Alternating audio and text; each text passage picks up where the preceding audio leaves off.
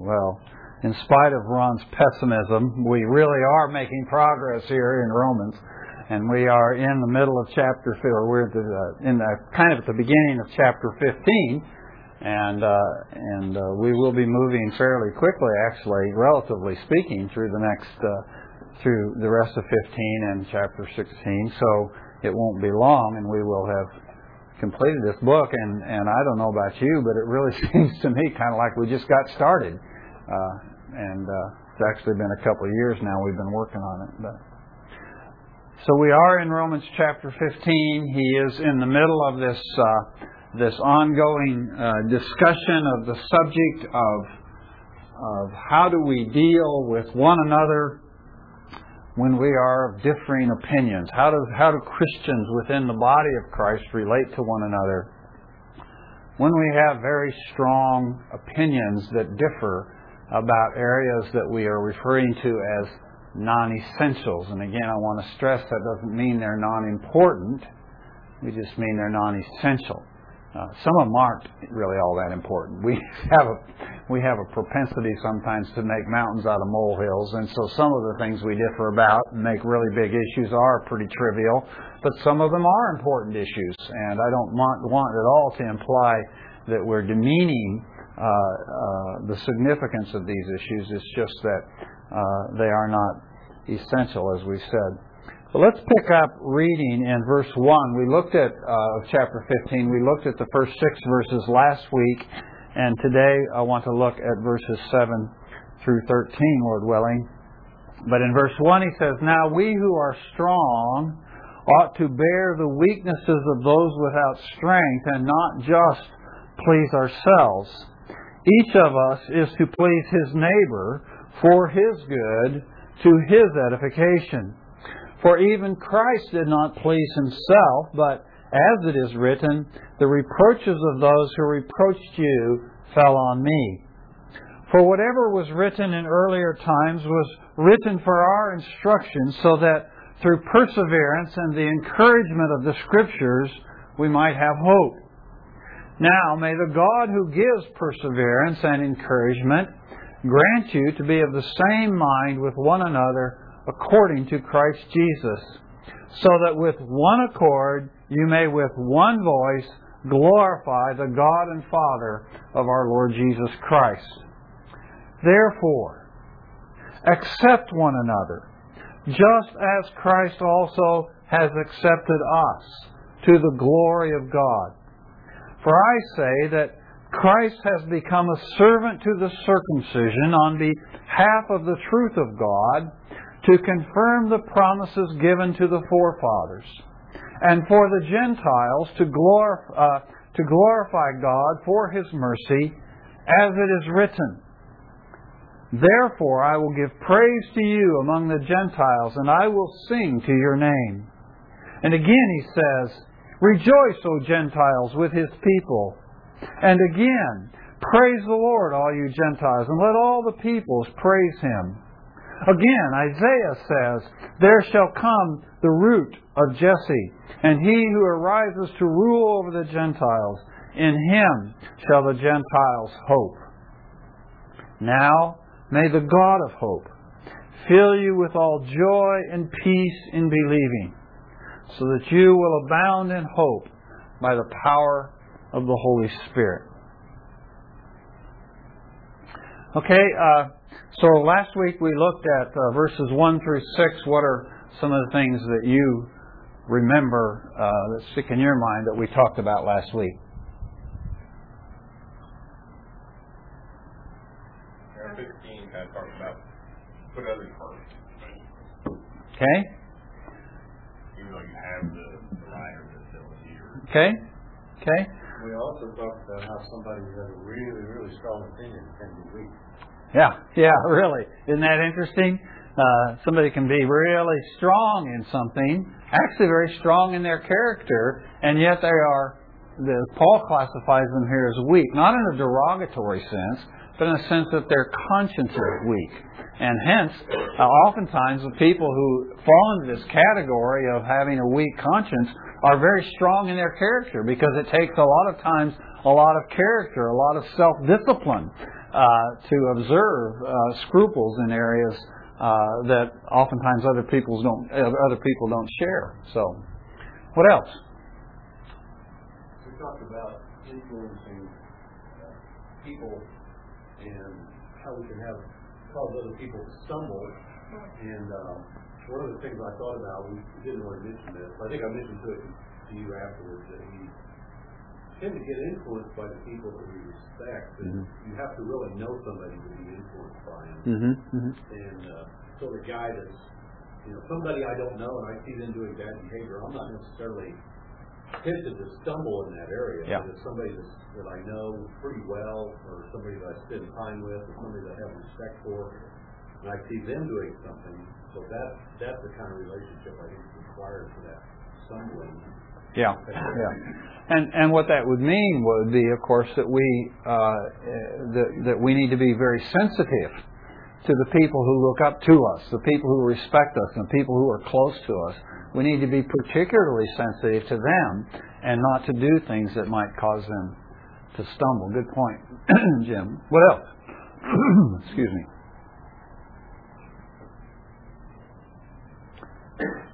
Remember we had a discussion about pleasing others? What did we think about that area? We have an example of pleasing others. Okay. And is this always a good thing, to please others? To be mindful of pleasing others? If you do it like pride. Okay. But he said that just because you have the freedom doesn't mean you have to give up all your freedom. Because there's always people that will be looking and saying, oh, that's not right, that's not right. Yeah. But just not to say, to encourage them to do what God has told you to do. Yeah. And as I said, I think one of the ways that we can help in that area is when we know that there's somebody who doesn't have freedom in an area that we have freedom in, or somebody who feels compelled to do something like keep certain days sacred that we don't feel compelled to keep.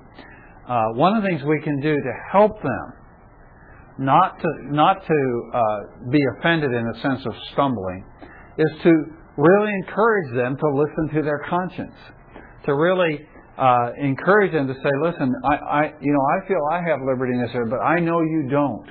And so I really encourage you not to do this because you don't have that liberty. So just because you know I do it, I really want to encourage you to listen to the conscience that God has given you. And so we can help to encourage people to be listening to their conscience and sensitive to their conscience. What else? Well, that line is pleasing men, you made the chart, pleasing men and pleasing God. Okay. There's a lot of good contrast on that. Yeah. The idea of being a man pleaser as opposed to pleasing men. And Paul's very clear. He says, I'm not in the business of pleasing men. And so there's a sense in which that's a pejorative idea, this idea of being a man pleaser. And the thought there is that we're pleasing men and we're not really preoccupied with pleasing God. We're just wanting to be thought of in a positive way by others or whatever. That's not the kind of thing that Paul's talking about here in Romans 15 when he's talking about pleasing others. But in Romans 14 when he's talking about pleasing others, he's talking about an attitude of edifying, an attitude of building up. So it's not a self-centered pleasing of others, but it's an others-centered pleasing of others. The desire to build up, to edify, to help them walk with Christ, etc., etc., etc. So there are two different ways that term is used, and we need to keep that in mind. What else? Anything else that we talked about last week you want to bring up?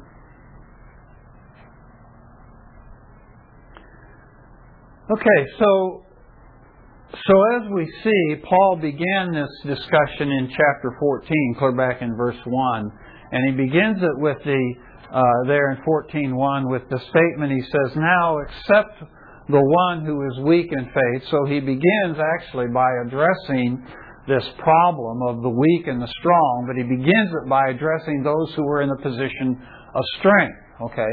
And this would be, as we saw in the context, This would be the, can I call them the Gentile background believers? These are the believers in the church in Rome. These are the Christians in the church in Rome who are Gentiles. They come from a Gentile background. They come from a Gentile culture.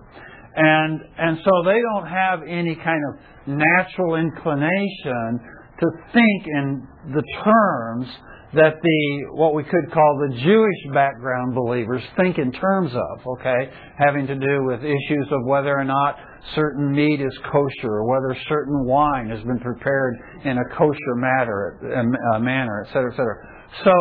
So we have these two groups, and throughout all of chapter 14 and first part of chapter 15, he's been talking about the weak and he's been talking about the strong, although he doesn't actually use the word strong till he gets there into chapter 15. But he's been talking about those two categories.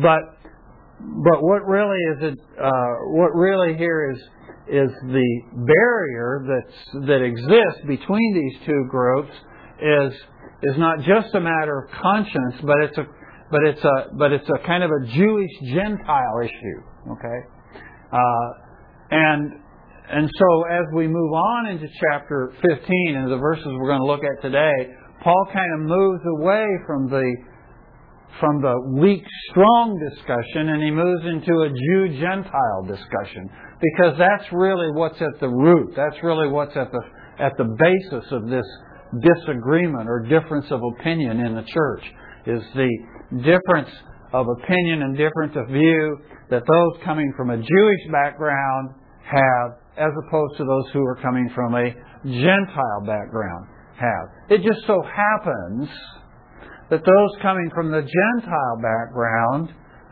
happen to have, in this particular case, a better understanding of the liberty they have in Christ. Now, it's not to their merit. It's not because they're smarter. It's just because they don't bring into their faith in this particular issue the baggage that the Jewish believers bring into their faith. Okay, they don't bring that baggage of the law in because they never had it. Okay, we bring our own baggage. We all have our baggage we bring, and what strikes me about this is I'm thinking about, here we have this church in Rome, and they have this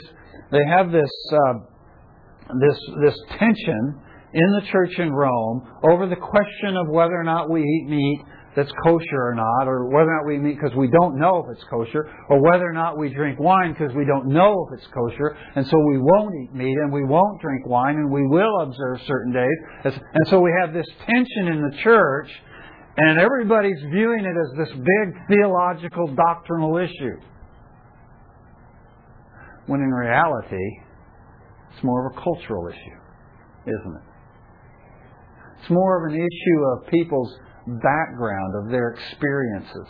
And as I was thinking about that, I was thinking how oftentimes the issues in the church that divide us, and we get thinking in terms of these great, profound theological issues. Really, the differences really come down to, well, this is just the way I was raised, or this is the way I grew up. You know, I was thinking one area where this is kind of an ongoing issue that I encounter from time to time is the question of hymns or choruses. Hymns or choruses, okay? And it's interesting that I find these discussions come up every once in a while, and you know, I'm really big on the hymns. I really am.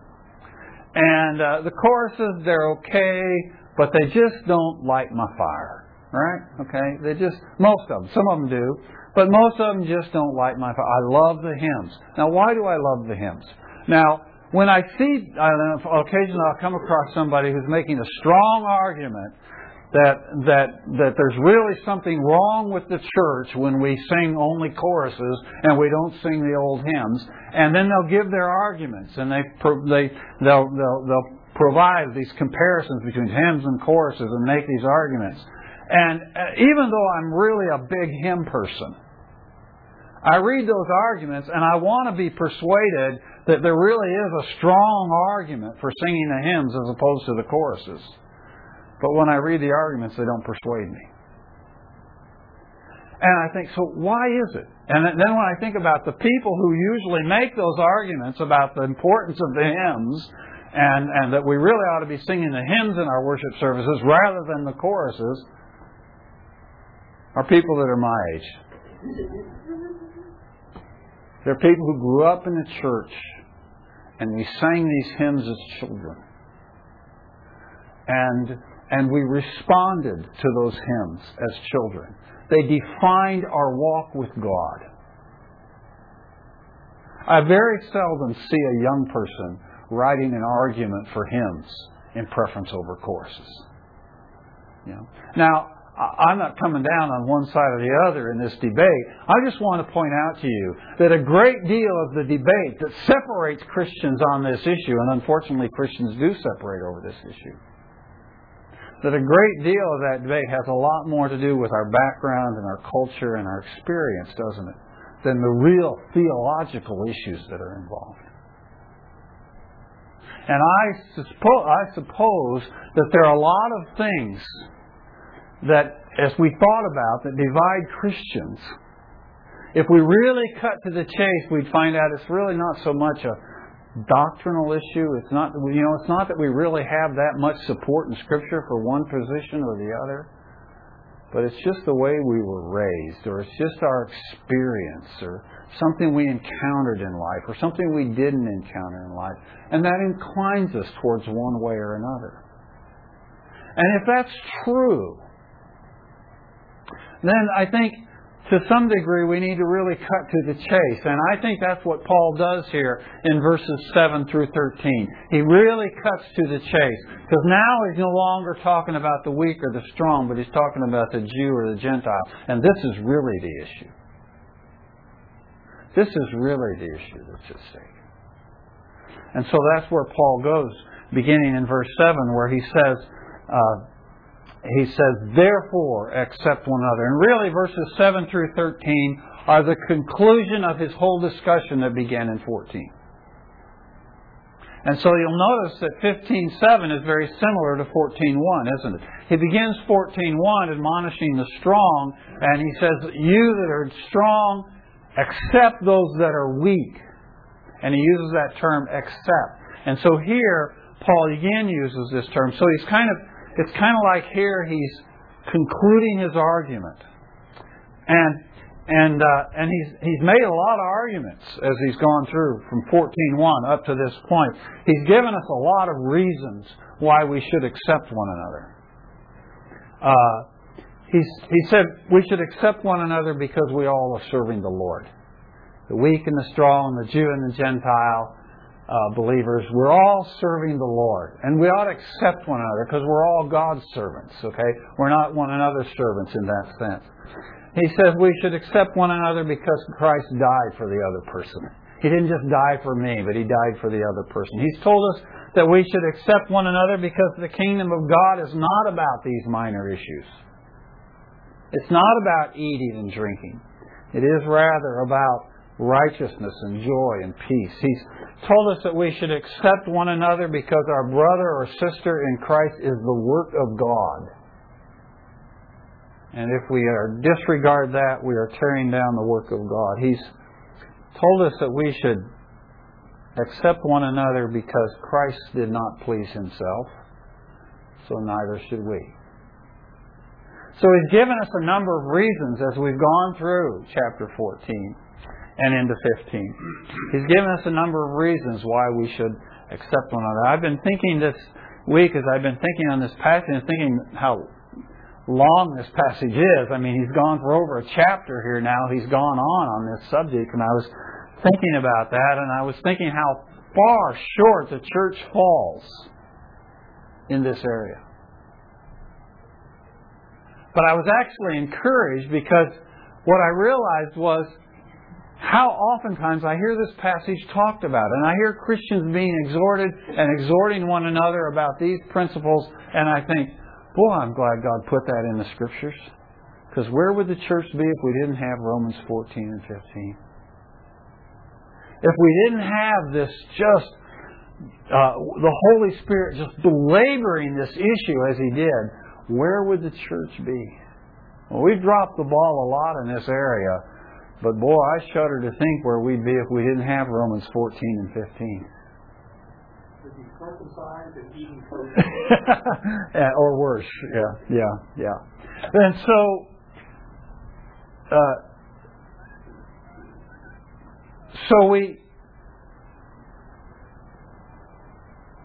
we have this tremendous passage which serves as a check on our lives.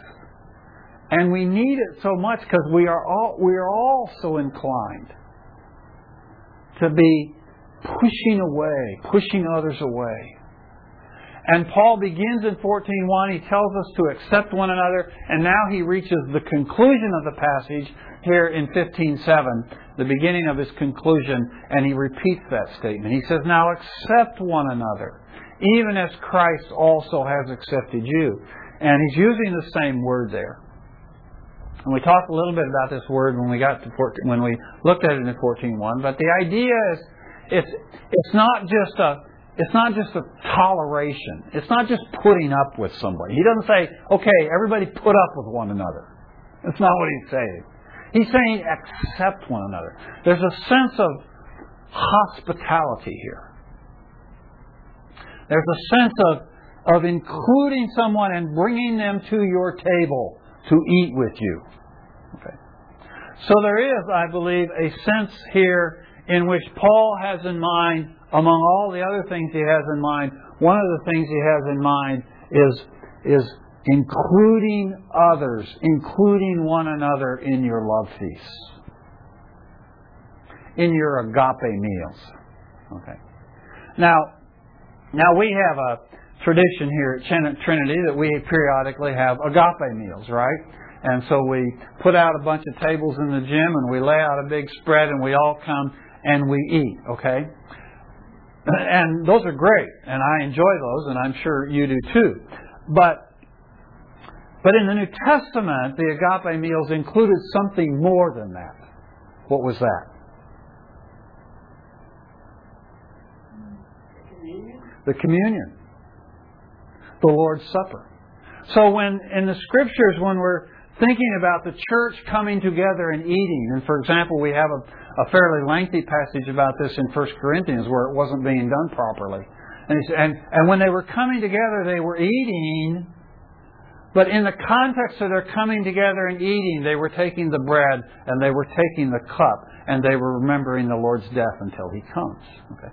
So there's a very close association in the New Testament with the idea of what we call communion with the agape meal. Now, we do that periodically at our agape meals. We have done it where we've had communion in association with our agape meals. We don't typically do that, but we have done that. But in the New Testament, as we understand the New Testament church, they did this weekly.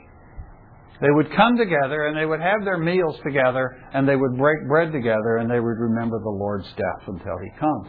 Okay.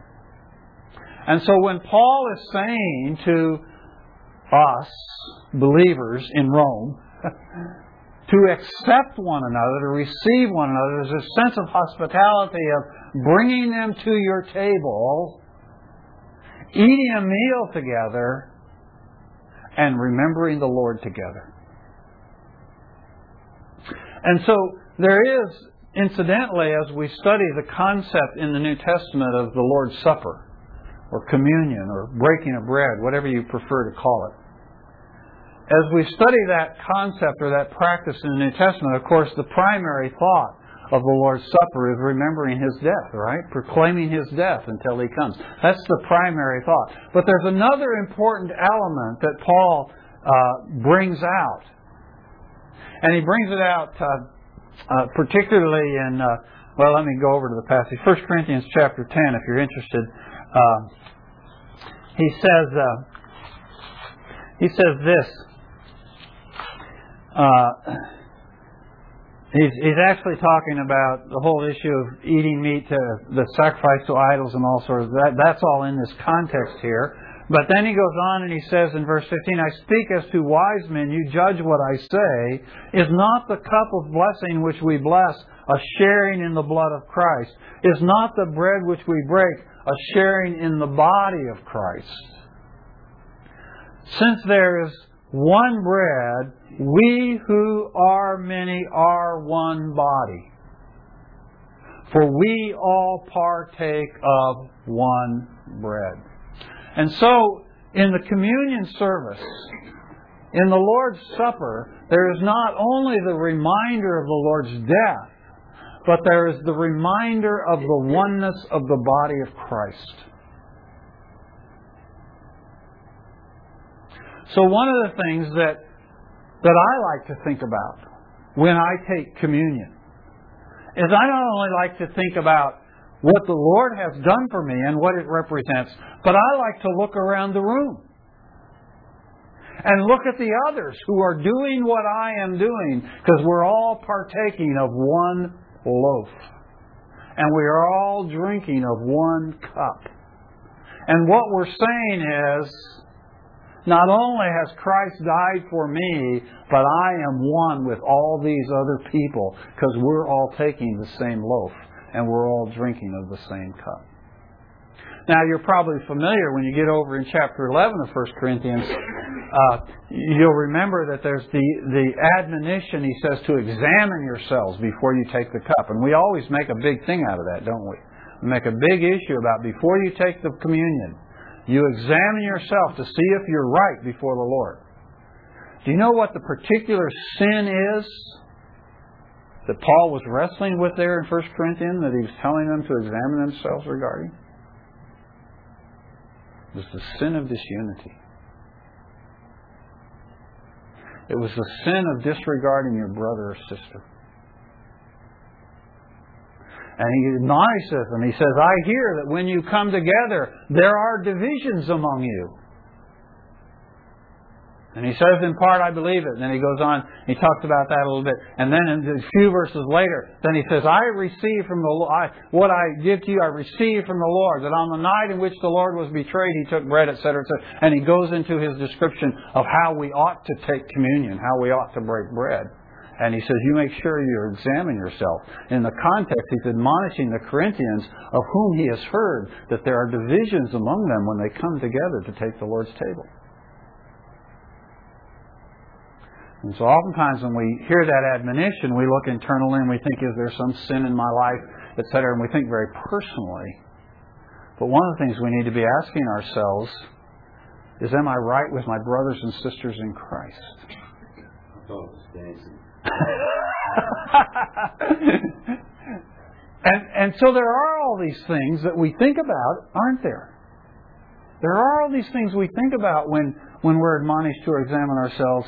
But have you ever asked yourself, just before you took the cup and the bread, is there a barrier between me and another brother or sister in Christ?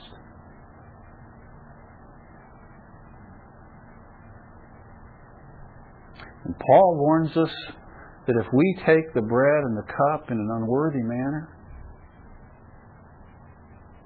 that we're imperiling our own lives. That's pretty sobering, isn't it? That's pretty sobering. Just as a sidelight, let me just add that Paul says, so examine yourself and then eat. I've seen people who have week after week, month after month, and year after year not taken the Lord's table.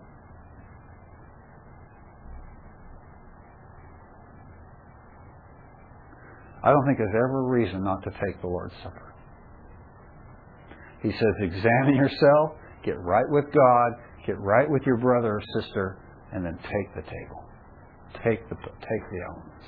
Well, the whole point of that is that the reason I bring all that up is because this idea of accepting one another and being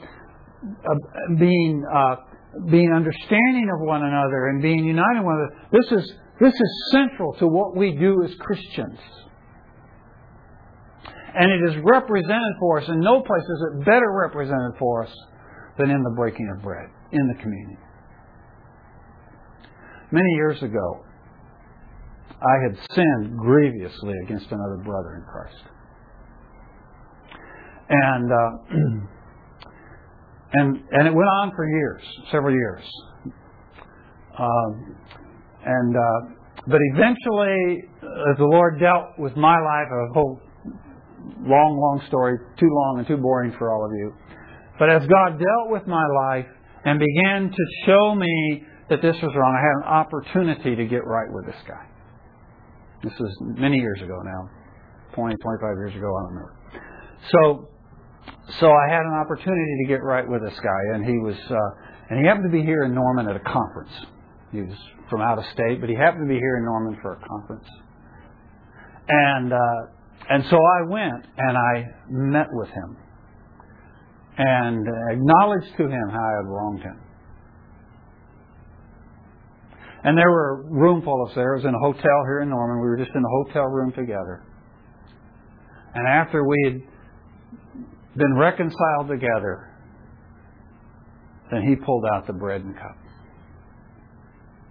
And together we remembered the Lord. As an expression of our union and our oneness in Christ.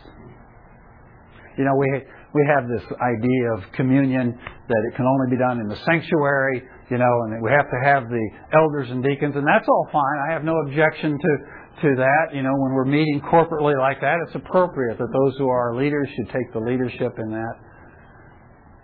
But there are times in our lives as believers, maybe it's just with the family or maybe it's with a group of brothers or sisters, when it's just appropriate for you just to stop and together to take the cup, to take the bread, to bless the Lord, to thank Him for His sacrifice, and together to take the cup and say, we are one in Christ. But we are so invested in and we are so focused on the things that divide us, the things we disagree about. And again, I say some of those are important. But we get so focused on those, we forget that we are one in Christ, that we partake of the same loaf and that we partake of the same cup. And so Paul says, accept one another. Bring one another into your love feast. And sit down and eat together. And remember Christ together. Even as Christ has accepted you to the glory of God. Now, commentators aren't sure in that expression there at the end of verse 7, to the glory of God, whether that's a reference to the glory that God gets from Christ accepting us, or whether it's the glory that God gets from us accepting one another. And I'll be honest with you, I don't know which it is, but either way it works, doesn't it? God is glorified in Christ accepting you. And God is glorified, as He said in verse 6, as we accept one another. And so as you and I somehow move past these things that we have different opinions about and still have difference of opinion about, as we move past those things to embrace one another, to break bread together, to remember our common bond in Christ, God is glorified. And with one voice we glorify Him.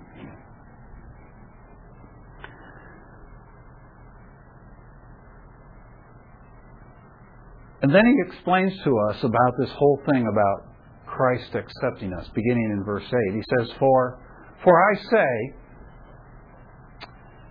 that Christ has become a servant to the circumcision on behalf of the truth of God to confirm the promises given to the fathers, and for the Gentiles to glorify God for His mercy, as it is written. And then he goes on with the quotes that we'll get to in a minute. But that verse 8 and the first part of verse 9, that whole sentence there, it's a very awkward sentence. It's semantically, structurally, a very difficult sentence to figure out. So let me kind of diagram. There's a couple main ways of looking at it. But the way that I see it, and most of the commentators, or perhaps even all the commentators that I consulted on it, came down on this side of the debate. because it seems to fit best with the context of what Paul is trying to say in the passage. Okay. So he starts out and he says, "For I say," and we just blitz right on by that because to us that doesn't say anything in English other than the fact that Paul's telling us something. Okay. But in reality, in the Greek, and in the context of the New Testament, this is a significant statement. This is a big red flag. Paul is taking a big red flag and he's sticking it in the ground here and he's saying, "Don't miss this." Kind of like how Jesus would say, "Truly, truly." Yeah. It's kind of the same idea. Okay, it's an introduction of a profoundly solemn doctrinal statement. You know, there are passages in Scripture when I read them, I just go, okay, this is a wow passage. And you have some passages like that. You read them and there's just something inside of you just kind of swells up. And yet you can't get your handle on it. Right? You can't get a handle on it. You just know this is loaded and I can't even figure it out. This is one of those passages to me. This is one of those passages when I read it and I go, "Well, this is loaded." I woke up in the middle of the night Friday night thinking about these verses. Going, this is loaded stuff. He's talking to me. I'm a Gentile, folks. I mean, we're just Gentile Jew stuff. And we just go on through it, and it's just so much head stuff. But folks, I'm a Gentile. I don't have any claim to this stuff. Abraham's not my father. And he's not yours either if you're a Gentile. Not in the flesh. So what claim do you have? What claim do I have? This passage is loaded. Because what he's telling me here is that Christ has become a servant of the circumcision, that's the Jews, on behalf of the truth of God, in order that he might, he says, confirm the promises to the fathers and for the Gentiles to glorify God because of His mercy. What does he mean? Well, first of all, he says with his "for I say," it gets the flag, gets our ears up, gets our attention. And then he says, Christ has become a servant of the circumcision. Okay? So, Christ has become. You grammarians, what's the significance of the way that's worded? What tense is that? Okay, so we don't have any grammarians in here. It's perfect tense. It's the perfect tense. What does that mean? It means it's something that has happened in the past and is going on today. So it's not just that Christ was the servant of the circumcision. He is the servant of the circumcision, even today. That's important to Paul, right? Because Paul is saying this wasn't just something that was true and now he's gone to heaven and no. It's kind of fun. A couple of commentators mentioned this. I'd never really thought about this before, but Jesus is still a Jew. When He ascended into heaven, He ascended bodily, did He not? That body that He ascended into heaven with is a descendant of Abraham. He's still a Jew. It's kind of fun, isn't it? And so He became a servant of the circumcision and is yet today serving the circumcision. How is He doing that? Well, He's doing it, he says. Let me get the wording right here. He's doing it here, he says, on behalf of the truth of God. So Christ has become a servant of the circumcision.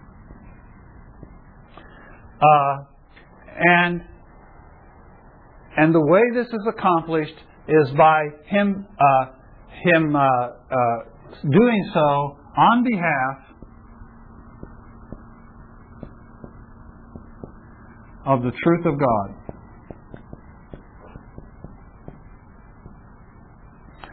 Well, we could think, what does he mean by the truth of God? Does he mean the gospel?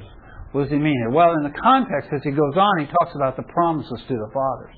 So I think the idea here is that Christ has become a servant to the circumcision in order that God's Word might be true. Now, that doesn't mean that there was ever any question about it. But what it means is that Christ becoming a servant of the circumcision is the way the promises of God were fulfilled. If Christ had not become a servant of the circumcision, God would have been a liar. There's never any chance of that, of course, happening. But Christ is the means by which God's promises to Israel were fulfilled. So He became a servant of the circumcision to fulfill the promises of God. And the promises of God pertain to two groups of people. The first is the promises to the fathers. And what he's referring to there, of course, is the promises to Abraham, Isaac, and Jacob. The promises to the physical descendants of Abraham. And he's saying that Christ has become a servant on behalf of God's truth in order to fulfill the promises that God has made to the fathers on behalf of the Jews, on behalf of Israel. But there's another part of it. There's another reason that Christ has become a servant of the circumcision. And that is, he says, so that, he says, the Gentiles will glorify God because of His mercy. I know you can't read this. That's why I say it as I write it. That way you know what I've got written here. Okay. So Christ became, attention folks, this is important, for I say, Christ became a servant of the circumcision on behalf of God's truth in order to fulfill the promises made to the fathers, to make sure those came true, and to make sure that the Gentiles glorify God for His mercy. So what Christ did in coming to earth and becoming a servant of the circumcision, what Christ did, He did in order that both Jews and Gentiles could benefit. Now, where does Paul get this? Where does Paul get this? We start out in the Bible, in Genesis, and we start getting the whole story about the human race and everything. And we get up to chapter 10 in Genesis, and for those of you who were with us back in ancient history when we went through Genesis, okay, you'll remember we got to Genesis chapter 10, and Genesis chapter 10 contains what? Do you remember? Now I'm really testing you, aren't I? No? Table of Nations. The Table of Nations. Remember that? So he starts listing all these descendants of Noah and who they all were and where they all went, and it's basically a table of the nations. But when we studied that, when we went through Genesis 10 and we studied the table of nations, we noticed there was a glaring exclusion from the table of nations. What was it? It was Israel. Israel is not in the table of nations. So what happens then, you go on into chapter 11 and you have the beginning of chapter 11, you have the story of the Tower of Babel, and then following that, you start to get the story of Israel. So what you have up through chapter 10 in Genesis is kind of just a description of all of mankind, right? All the nations, all the peoples. But then that stops in chapter 10. And beginning there in the middle of chapter 11 and on through the rest of all the Old Testament, you have what story? The story of the Jews. The story of the people of God. The story of the descendants of Abraham. It's all about, or almost, not all exclusively, but primarily, chiefly, it is about Israel and Israel's relationship with God. Right? The entire rest of the Old Testament. So we got 10 chapters at the beginning of the Old Testament about all of us. And you and I, as Gentiles, are included in that chapter 10, by the way. I don't know where, but we're in there. I don't know where you are. I'm in there somewhere, and you're in there somewhere. Okay, but we're in chapter 10. Okay, and then we just fall off the map. And the rest of the story is about the Jews.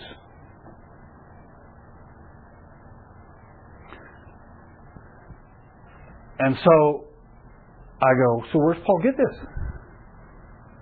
Where does Paul get this idea that Christ became a servant of the circumcision not only to benefit the Jews, but also to benefit the Gentiles?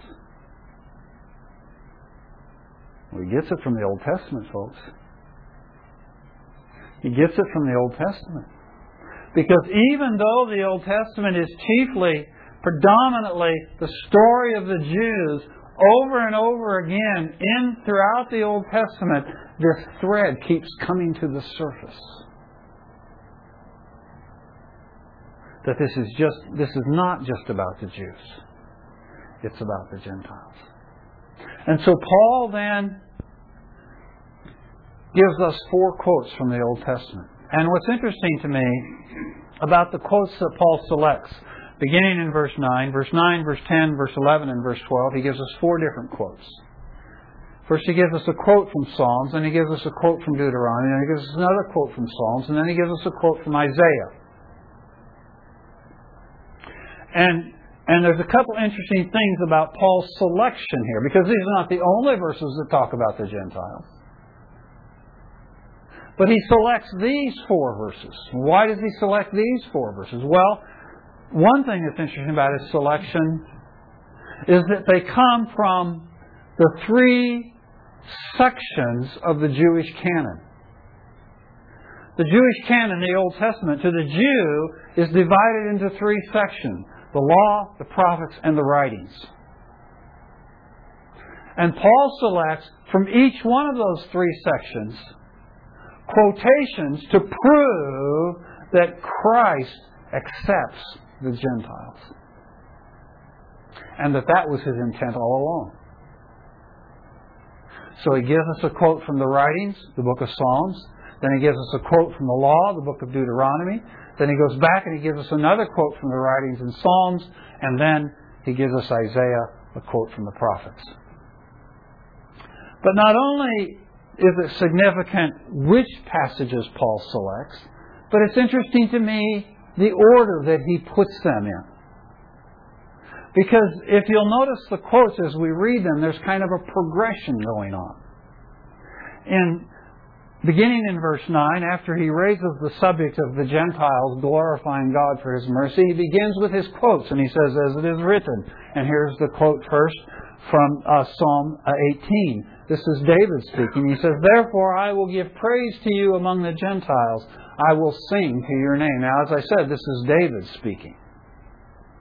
And he's talking about, this is a psalm that he composed after his victory over Saul, and he was delivered from Saul and from all of his enemies. And he composes this psalm, and he says, one of the things I'm going to do is I'm going to praise God among the Gentiles. This is David. So the ultimate Jewish king says, I'm going to tell the Gentiles about this. He wants the Gentiles to know. And some think, and I think too along with them, that as Paul uses it here, he's thinking not only of David, but he's thinking messianically. He's thinking of Christ, who wanted to preach to us Gentiles. He wanted to declare the glory of God to us Gentiles. And I think Paul may not only be thinking of David and maybe thinking messianically, but I think to some sense Paul's probably thinking of his own ministry. He's been called to the Gentiles. And so as he reads this verse, he probably kind of personalizes it and goes, this is me. This is my job. This is what God has called me to do, to go to the Gentiles and to proclaim His glory to the Gentiles. And so in the first quote, we have simply somebody going to the Gentiles and telling the Gentiles about the glory of God. Isn't this God cool? Look at this God. Isn't He awesome? Gentiles, you need to see this. God is really cool. But then He goes on and He gives us the next quote. And the next quote is from Deuteronomy. And this is from the Song of Moses, just shortly before he dies. And at the end of the Song of Moses, Moses says, "Rejoice, O Gentiles, with His people." So now it's not just somebody coming and telling the Gentiles about this great God, but the Gentiles are starting to catch on. And they're seeing what God has done with the Jews, and they have entered into the Jews' joy and are rejoicing with the Jews over this great God of salvation. So they're seeing God at work in the Jews, and they're rejoicing with the Jews. But then he goes on again, and this time he goes back to Psalm 117. And you remember Psalm 117 is that little dinky psalm there towards the last third of the Psalms. Psalm 117 is just 2 verses long. And this is the first verse. And David says,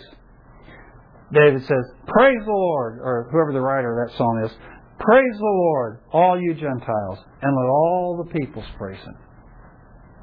So at first, somebody is coming to the Gentiles and telling them about the greatness of God. And then it's the Gentiles beginning to catch on and seeing what God has done with the Jews and rejoicing with the Jews at what God has done. But now it has become a personal experience for the Gentiles of God's salvation. Now it's no longer what I've seen, that I'm rejoicing over what I have seen God do in other lives, but now I'm seeing what God has done in my life.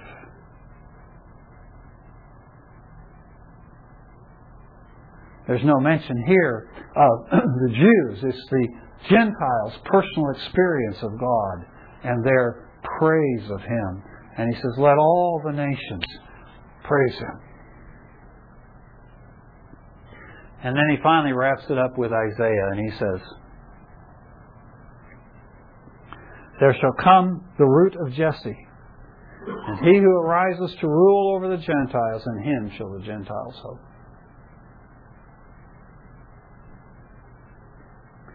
Well, the root of Jesse there is a messianic expression, of course. The word root there is primarily has the sense of that part of a plant which is underground, which you do not see. That's the idea, the sense of the Greek word there. But it is used in a number of places in the Scripture and in Greek writing to represent not so much the underground root, but the shoot that springs up from it, right? The thing that comes shooting up out of the root, that just kind of peeks its head up out of the ground. You go, "Oh, where did that come from?" You know? We have over on the side of our backyard, we have an ongoing perennial problem with poison ivy. And I'm not particularly allergic to it, but my wife is inflammably allergic to poison ivy. And so when it's time to deal with the poison ivy, I do it, okay? And even though I'm not particularly allergic to it, I put on the long sleeves, the long pants, the rubber gloves, and I go out there and I start pulling it out. But the problem is, I'll pull this, but there's that vine that goes underground, right? And then it springs up over here. So you got to get that vine. You got to pull that vine out from underground, And maybe one of these years I'll finally get all of it. I don't know. But, we go through this regularly at our house. Well, Christ is that shoot from Jesse. Who's Jesse? David's father, okay? So who's the first sprout? Who's the first root of Jesse? David. He's the first one, right? He's the first sprout, okay? But Christ is the second David. And so He is, in a sense, the root of Jesse. Okay? And so we have this term, the root of Jesse. Sometimes he's called the root of David, but here he's called the root of Jesse. And he says concerning this root of Jesse, this one who springs up from Jesse, he's down in the ground, we don't see him, but the sprout comes up, and it says he's going to rise up to do what? Rule the Gentiles. And he says, in him will the Gentiles hope. In him will the Gentiles hope.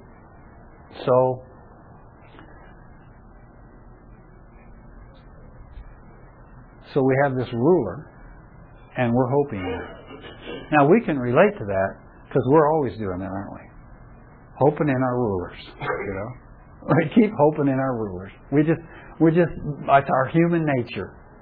We just hope in our rulers. So we have a big election, and we vote, and if the guy we vote for wins, great, our country's going to do well. We're going to prosper. We're going to, And then what happens? We power slide deeper into the We're disappointed, aren't we? Every time. It doesn't matter whether the guy we think should win wins or the guy we don't think should win wins. We're always disappointed in our rulers. But you know what the Scripture says about the root of Jesse? It says, whoever believes in him will not be disappointed. And so I have a hope. Not a I hope so hope, but I believe this is really going to happen hope. That Christ is going to rule the nations. Christ is going to rule the nations, and it will be a righteous kingdom. It will be a righteous kingdom. And all that king does will be right. And all that king does will be just. And I and you will thrive under his rulership. That is my hope. And that's your hope. And that's the hope of every believer you disagree with.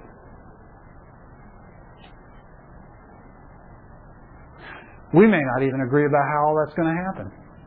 I may think it's going to happen this way, and I have my whole eschatological system, and you have yours, and yours is over here, and you think it's all going to happen.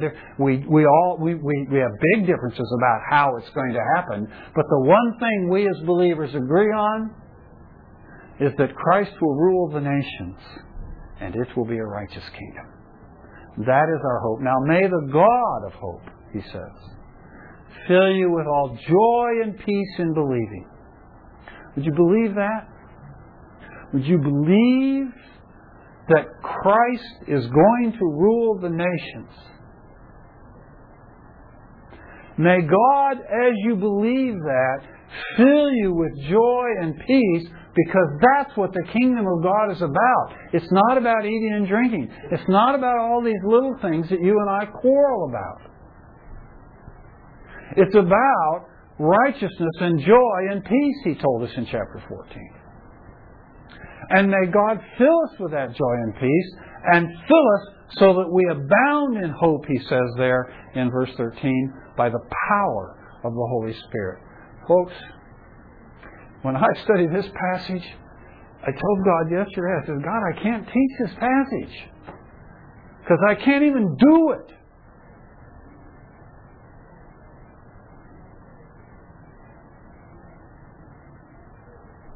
I fail at this so much. And I have a hunch you do too. Right? How's it going to happen? It's going to happen by the power of the Holy Spirit. And it's so fascinating to me that Paul takes this area of not judging one another, not condemning one another, not being condescending towards one another, this idea of accepting one another, he takes this idea and he links it to hope and joy and peace and the power of the Holy Spirit. These are all things that are linked to this issue of the unity of the body of Christ.